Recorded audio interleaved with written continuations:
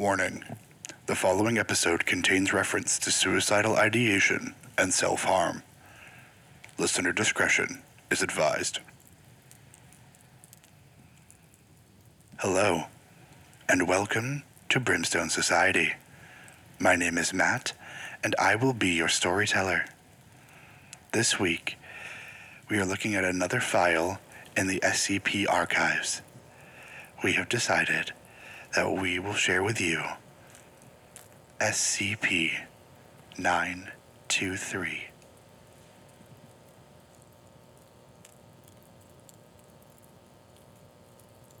SCP-923. Object Class: Safe. Special containment procedures are as follows. None. SCP-923 is currently in orbit at an altitude of redacted kilometers. This, combined with its automated defenses, makes retrieval impossible. SCP-923 reports that it has no control over its defense mechanisms. As such, it cannot be contained in the traditional sense. Instead, care must be taken to make sure no other satellites enter SCP-923's path, as further damage to the object could cause catastrophic results. Furthermore, its defense mechanisms destroying other satellites would display its anomalous nature and destroy the cover story of a military spy satellite. Since the object ignores all queries and instructions that lack O5 level authorization, termination of the object has been suspended until it becomes usable. Description of SCP.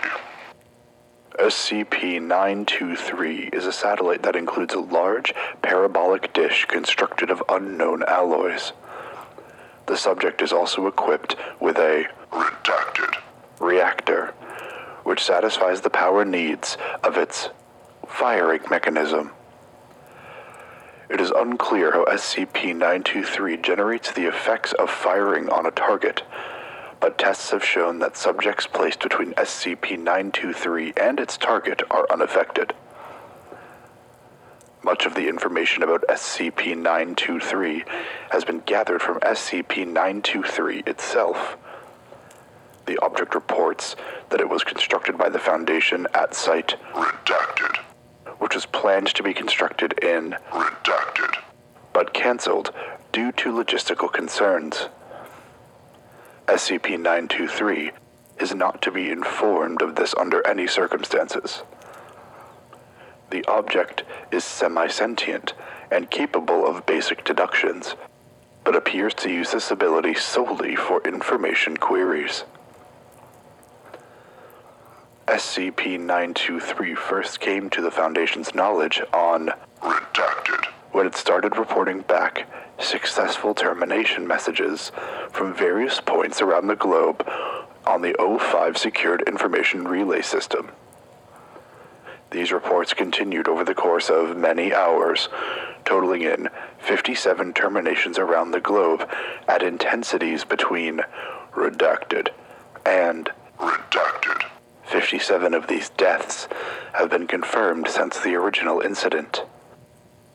To access a list of terminated individuals, see document 923-0014-K. The Foundation has been unable to determine how SCP-923 gained access to the O5 Secured Information Relay System.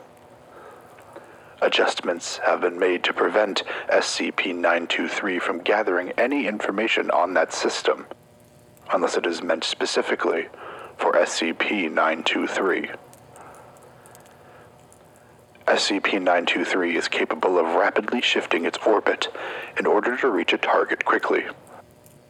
When given O5 level authorization, the object will accept firing orders. It requires standard GPS coordinates, altitude, a time, and an integer value for the intensity. An experiment log for determining what the numbers mean has been included. Special permission has been granted to keep some D-Class personnel alive beyond the normal expiration date for the purpose of study. Intensity 10. Response error. Recorded by SCP-923, stating that it was incapable of firing at an intensity lower than 23. Intensity 25. Response. Subjects reported hearing voices, interacting with people not present, overwhelming paranoia, compulsions to harm others, and terror. Interviewers with affected subjects reported strong feelings of being watched, though they were unable to elaborate further. Time until recovery, 15 to 19 days. Note included in file from Dr. Redacted. In order to examine the phenomena caused by SCP-923, several recording devices were placed next to the target. End of note. Intensity 35. Response. Similar to Intensity 25, but with subjects also reporting compulsions to harm themselves and constant suicidal thoughts. Researchers within 10 meters of the target reported having panic attacks. Time until recovery, 6 to 8 months. Video and data feeds. All visual and audio feeds were lost during the test fire, and several recording devices seemed to have been shifted up 10 centimeters from their initial placement. One device seemed to have been adhered strongly to the floor during testing. Recovered video shows heavy damage, consistent with data expunged. Audio feeds record nothing out of the ordinary, but when presented to affected researchers or subjects, feelings of dread or suicidal thoughts return. Furthermore, affected subjects also claim that the audio feed matches the voices heard, and become increasingly agitated when told the feed contains random static. Note an SCP file from Dr. Redacted. It looks like this thing actually has a blast effect to it, and is not just a laser of madness. The audio and video feed disruptions are particularly interesting. From now on, researchers are to observe remotely, and D-Class personnel are to be secured so they can't harm themselves. We need them alive for study. Intensity 50. Response. Identical to the above test. Time until recovery. Subjects have not recovered. Restrained subjects somehow caused self-injury, as tears and cuts were found in their skin, despite being in full body restraints. Observers did not see anyone else enter or leave the testing area, nor did they see the D-Class test subjects escape their bonds. However they managed to injure themselves is still unknown. Video and data feeds are identical to the test above, although the displacement was more pronounced. Additional note, researchers have recovered the D-Class personnel and reported extreme discomfort when within the test area, and that it felt wrong, but could provide no further details. This suggests some sort of lingering after effect, though no other changes could have been observed. Perhaps higher level settings will reveal more. Intensity 75. Response. Target went completely catatonic. A number of D-Class personnel within 15 meters of the target were able to break free of their restraints and proceeded to kill all D-Class personnel they could see by redacted with their teeth before eventually returning on each other. Subjects up to 50 meters away reported panic attacks lasting up to 1 hour. All D-Class personnel showed lacerations along their legs and arms, the cause of which is unknown. No bladed weapons were recovered, and wounds do not match damage caused by teeth or fingernails. Video and data feeds, as above. Some devices were missing after the test. Video and data feeds caused extreme distress in those who had experienced the panic attacks. An additional note, as before, researchers entering the area reported extreme discomfort, with a few experiencing mild panic attacks while surveying the landscape, and reported hearing voices and whispers, movement in the corner of their vision, and other symptoms. These symptoms were markedly similar to those of an Intensity 25 blast, but much more muted.